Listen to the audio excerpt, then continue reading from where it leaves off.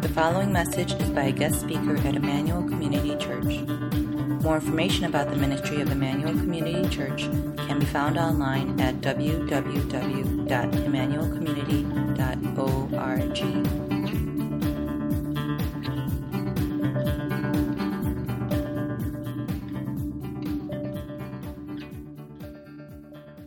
When people in Jordan ask us the names of our two children, they're almost always very, very surprised when we tell them Abraham and Noah.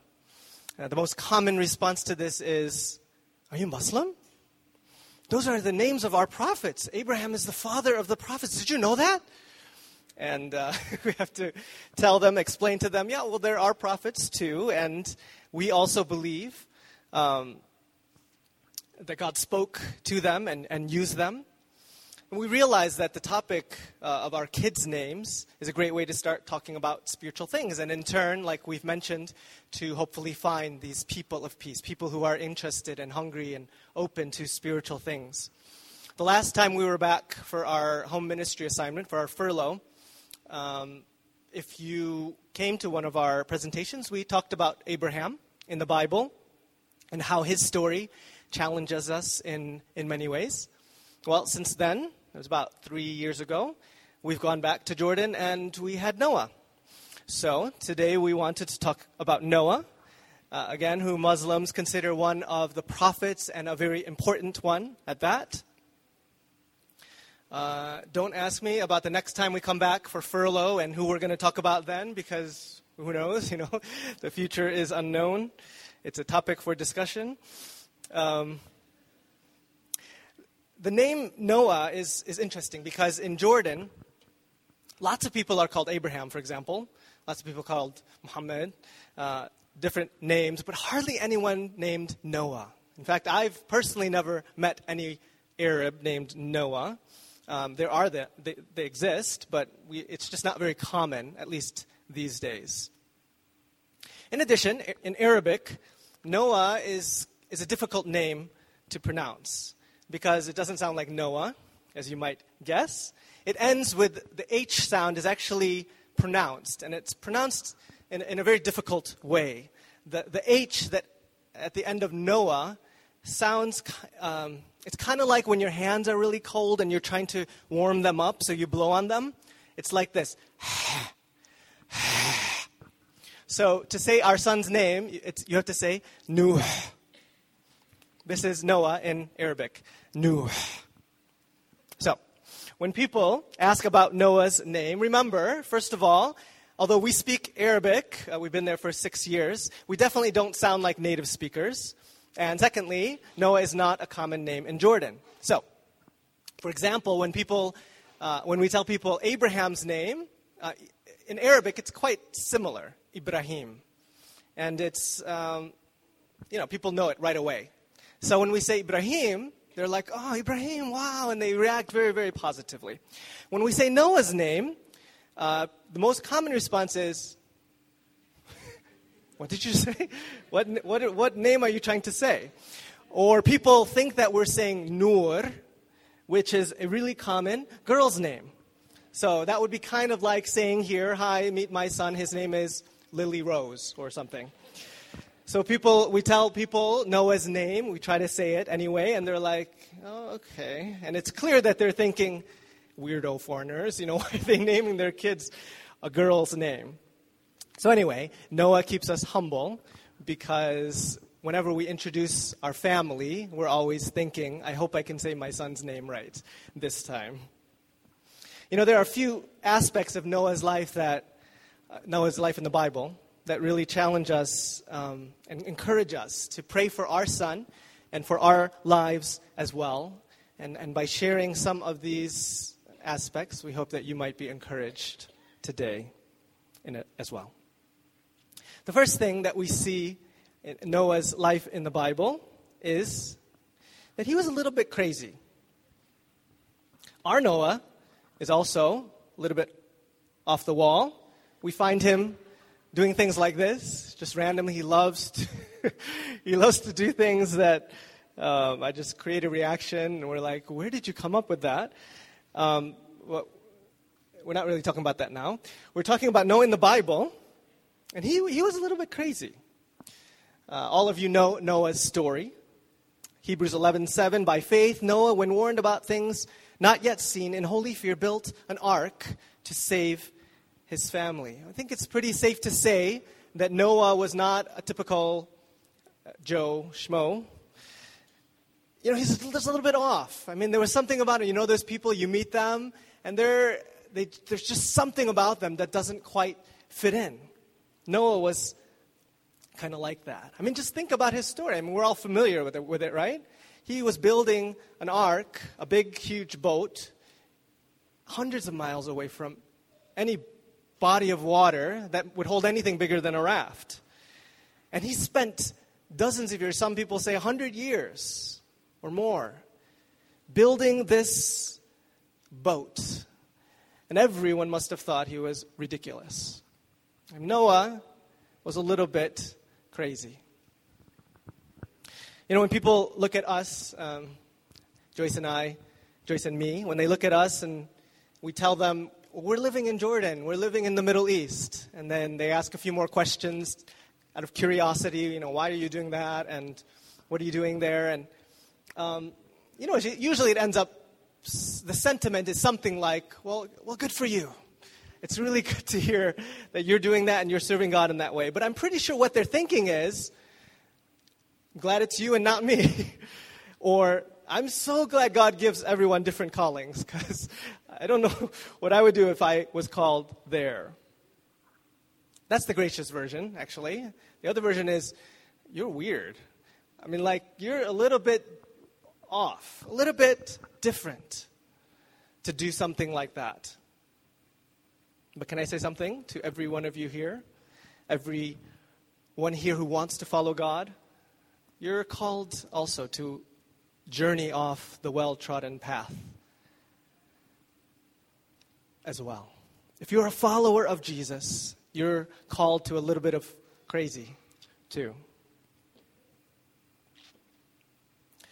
I think all of us know, before we start talking about that too much, all of us know that, yes, we're supposed to adapt. We're supposed to conform to a certain degree to the culture, to the people that we're trying to reach.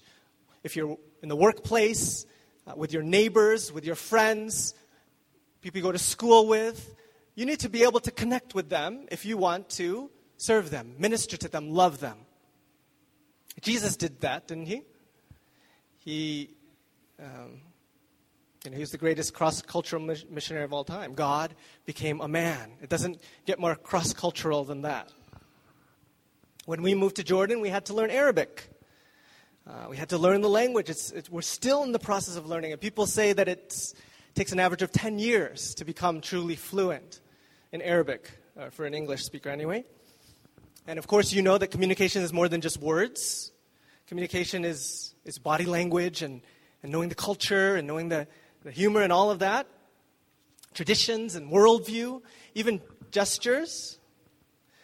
For example, what does this mean? Yeah, okay. Everything's great. Wonderful. In Jordan, this means I'm going to whack you upside the head. This means I'm going to beat you. This is what parents say to their kids when their kids are misbehaving. So you have to be careful. If you're not willing to communicate, if you're not learning the language, then prepare for at least a little misunderstanding. If you want to be effective in reaching the people around you, you need to learn and adapt and change so that people around you can trust you and understand what you're saying. It's not only true for cross-cultural missionaries, it's true for everyone who wants to do ministry. Corporate America has a culture and a language and a worldview. You've got to learn it to speak and connect. People communicate now in the language of Twitter and Instagram and Snapchat. How are you doing at adapting so you can communicate in a way people understand? I'm not saying you have to get a Snapchat account. I don't have one. But there are ways that we need to adjust, right? We have to change the way that we communicate in order to connect to the people that we're trying to reach. where we live,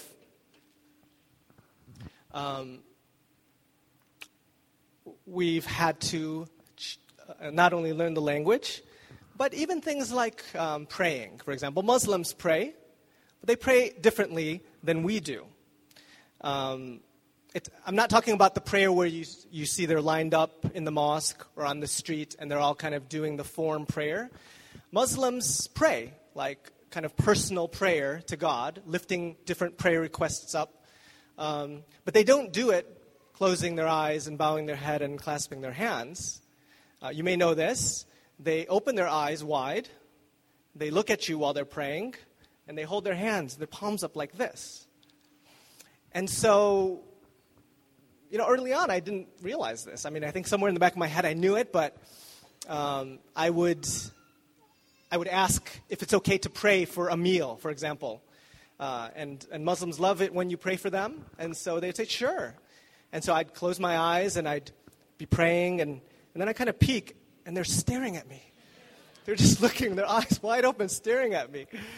And I've realized, okay, maybe if I want to be able to communicate better, I should, pray a little bit differently. And it doesn't say in the Bible you have to close your eyes and bow your head and clasp your hands, right? But that's just what we're used to. And that's how you pray, right? If you're opening your eyes, that's not praying. That's cheating. I don't know what are you doing opening your eyes? But in order to connect to the people, we learn. We adjust. And so now I'm starting to open my eyes more and lift up my hands and pray like that.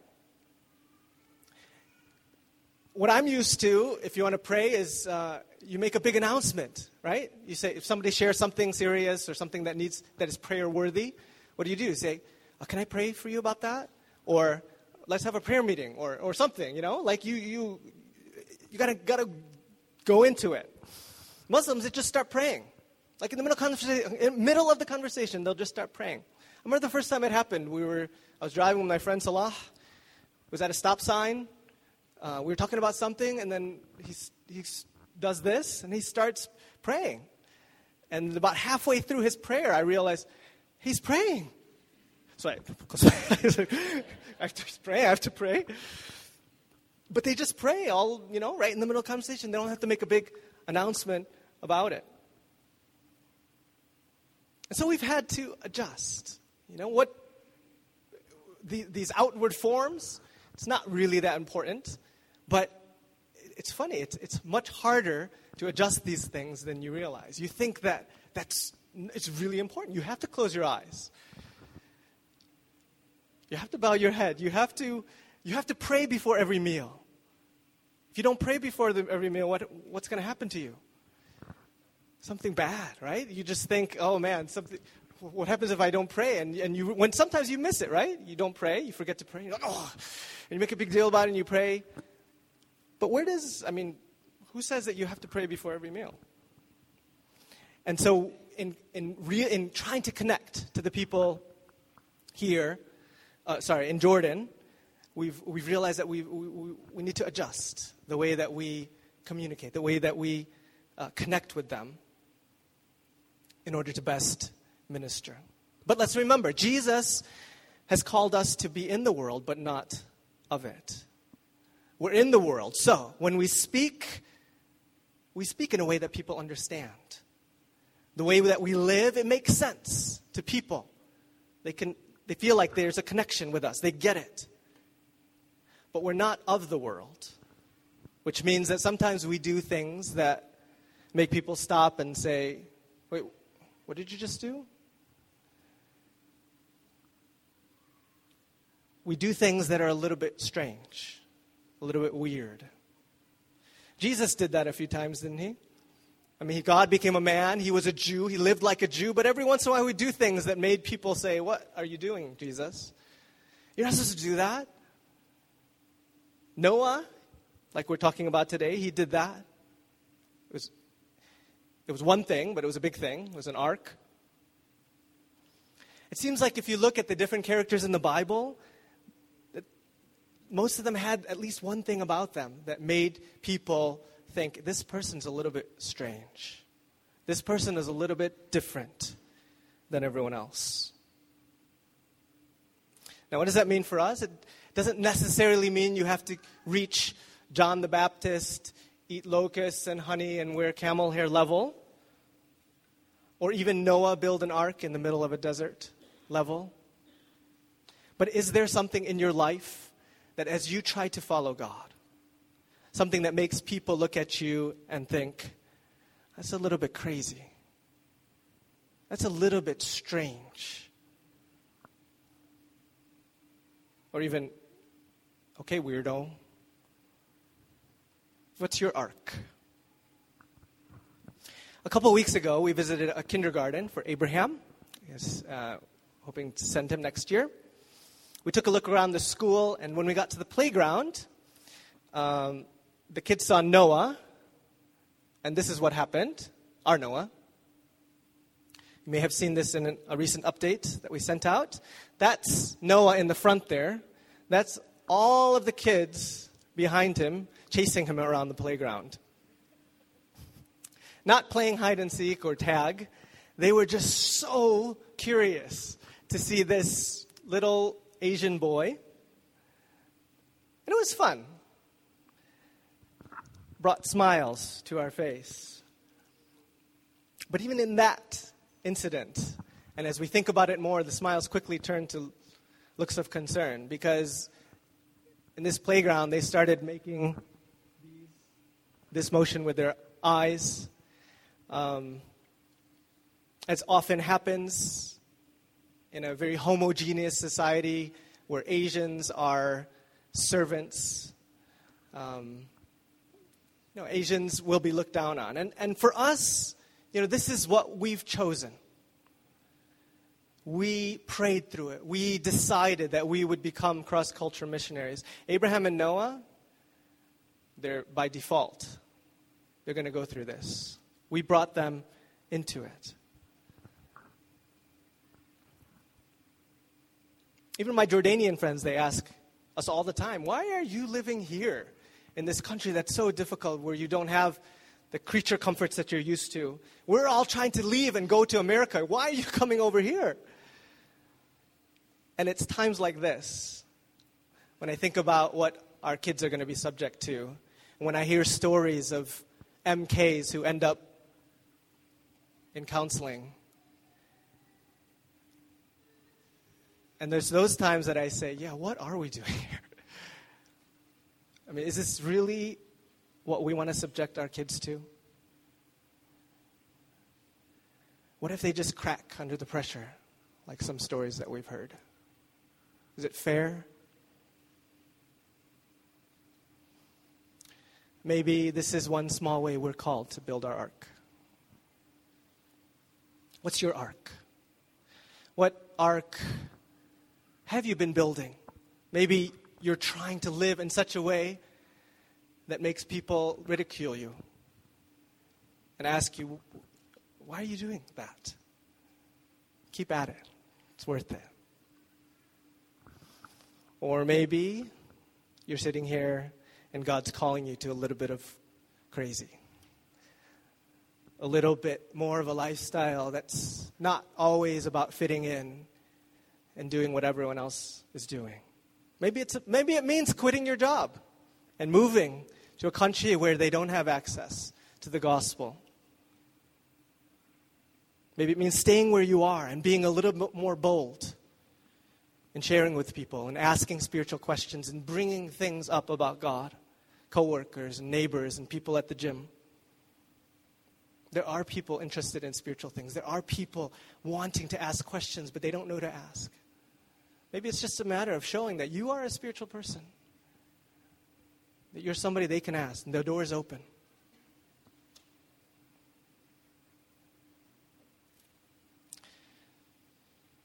Noah's a little bit crazy. Noah also walked with God. Genesis 6:9 says, Noah was a righteous man, blameless among the people of his time, and he walked with God. I think in order for Noah to live that kind of little bit crazy lifestyle, I think for anybody to live like that, you got to have an inner strength.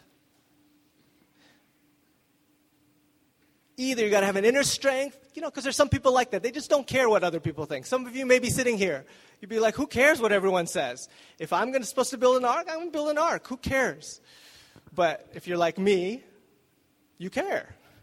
You worry what people think. And however you're like, in order to follow God, to live out the calling that He has given you, you need strength. And if it's not coming from the inside, it's got to be divine strength from above. Noah walked with God. What does it mean he walked with God? I think at least it means he believed in God. It means he trusted God. But this phrase, he walked with God, when Muslims hear this, it's very strange for them. Sometimes they get offended by this phrase. They'll agree that you can worship God, you can serve God, you can even walk on the straight path toward God, but walk with God? There's no way to have a relationship with God, the Almighty, like that. But if you're sitting in this room, I'm guessing that you believe you can. You can walk with God. You can have an intimate relationship with Him. You can call Him Father. So how do you show that to Muslims? How do you prove that to them? How do you get them to say, hey, you can have a relationship with God like that? It's got to be in your life. You got to show it through the way that you live. Not just to love God, but to be in love with God. Not just to talk about God, but to talk to Him and walk with Him. And if they see that, and first and foremost, of course, the Holy Spirit has to work in their hearts, but if they see that, there's a good chance that they'll want that and cross over to heaven. I'm guessing most of you have something like this, a device. You can check your email, communicate with people, surf the web, do whatever you do on it. They're a blessing, these devices. Our kids, because we don't let them play on them, our kids see them as a curse. Every time they see Joyce and I sit at our computer, they get upset. Because it means that we are spending time with our screen and not with them. And so they're always pulling. As soon as we sit down, they're tugging at our pant leg, they're pulling at our hand, saying to us, Daddy, put the phone down. Do you ever hear that, parents? Maybe you're more holy than I. I hear it a lot. But I look at that and say, that's how I should be, isn't it? With God, my Father, who wants to spend time with me. Noah, he doesn't have many words yet, but one of his words is hand. And he says it when we're walking somewhere and he needs a hand. He'll reach up his hand and say hand when he needs to climb up a flight of stairs or climb down or step down a curb. But my favorite, it's really cute when he does that. But my favorite is when we're just walking and there are no stairs. There's no curb. He just looks at me and says, hand. He just wants a companion. He just wants someone to walk with him down the path. And I look at that and I say, that's how I should be with my Father, God. I think that's how Noah was. He had a relationship, an intimate relationship with God, and he walked with Him. And therefore, he had strength to live the crazy life that he was called to live. How's your walk with God? How's your walk with God been in 2014 as we head into 2015? How is the time you spend with God? We really appreciate your prayers for us.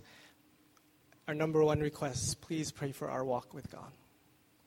Because in the midst of ministry, in the midst of doing stuff for God, it's so easy to miss that, to skip over it.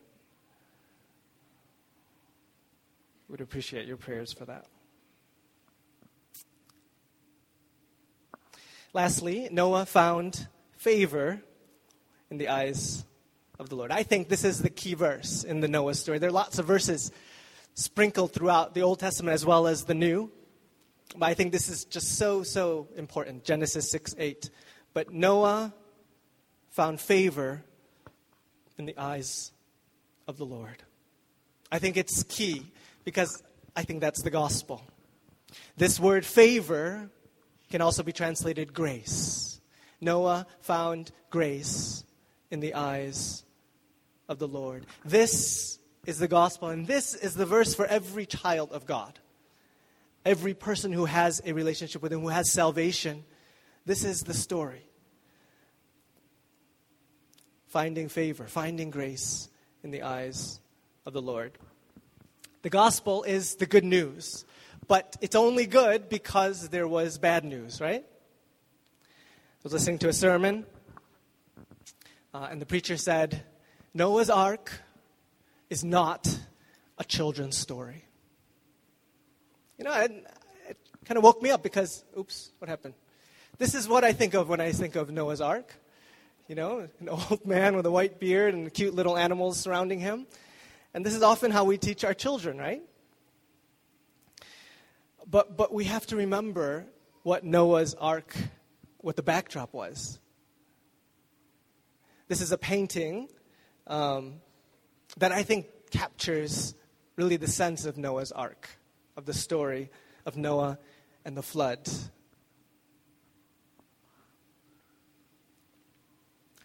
When you look at Genesis 6:6, sorry, I don't have the verse up there.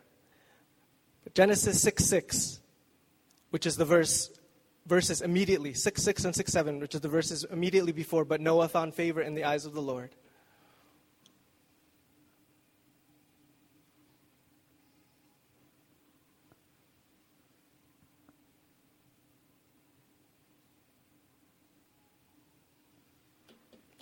It says, the Lord was grieved that He had made man on the earth, and His heart was filled with pain.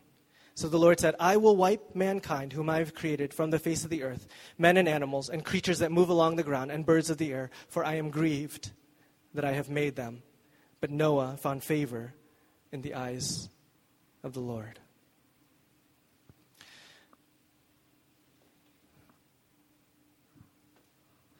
The flood. When God looked at the earth, when He looked at mankind, His heart grieved. He saw where man was headed. He saw people's end, and He grieved. But for Noah, God showed him grace.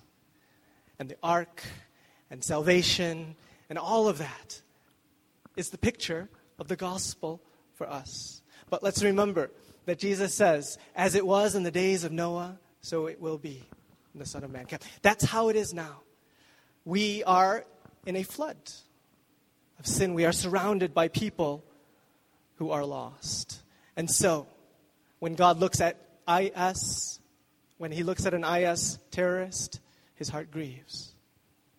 When He looks at someone at your work who does not know Jesus, His heart grieves. And when He looks at the people, someone sitting in the pews at church who doesn't have a personal relationship, His heart grieves. When He sees a Jordanian Muslim, His heart grieves. When He looked at me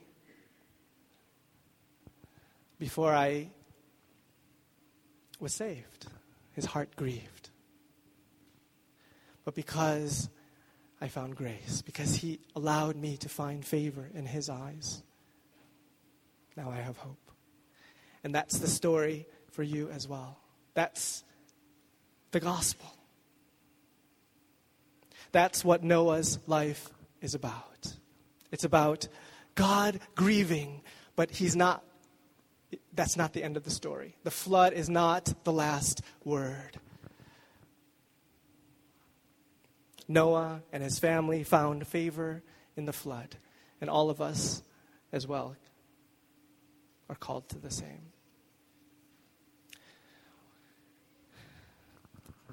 As Joyce and I and our family are trying to live in Jordan, trying to share with people who Jesus is, please pray for us.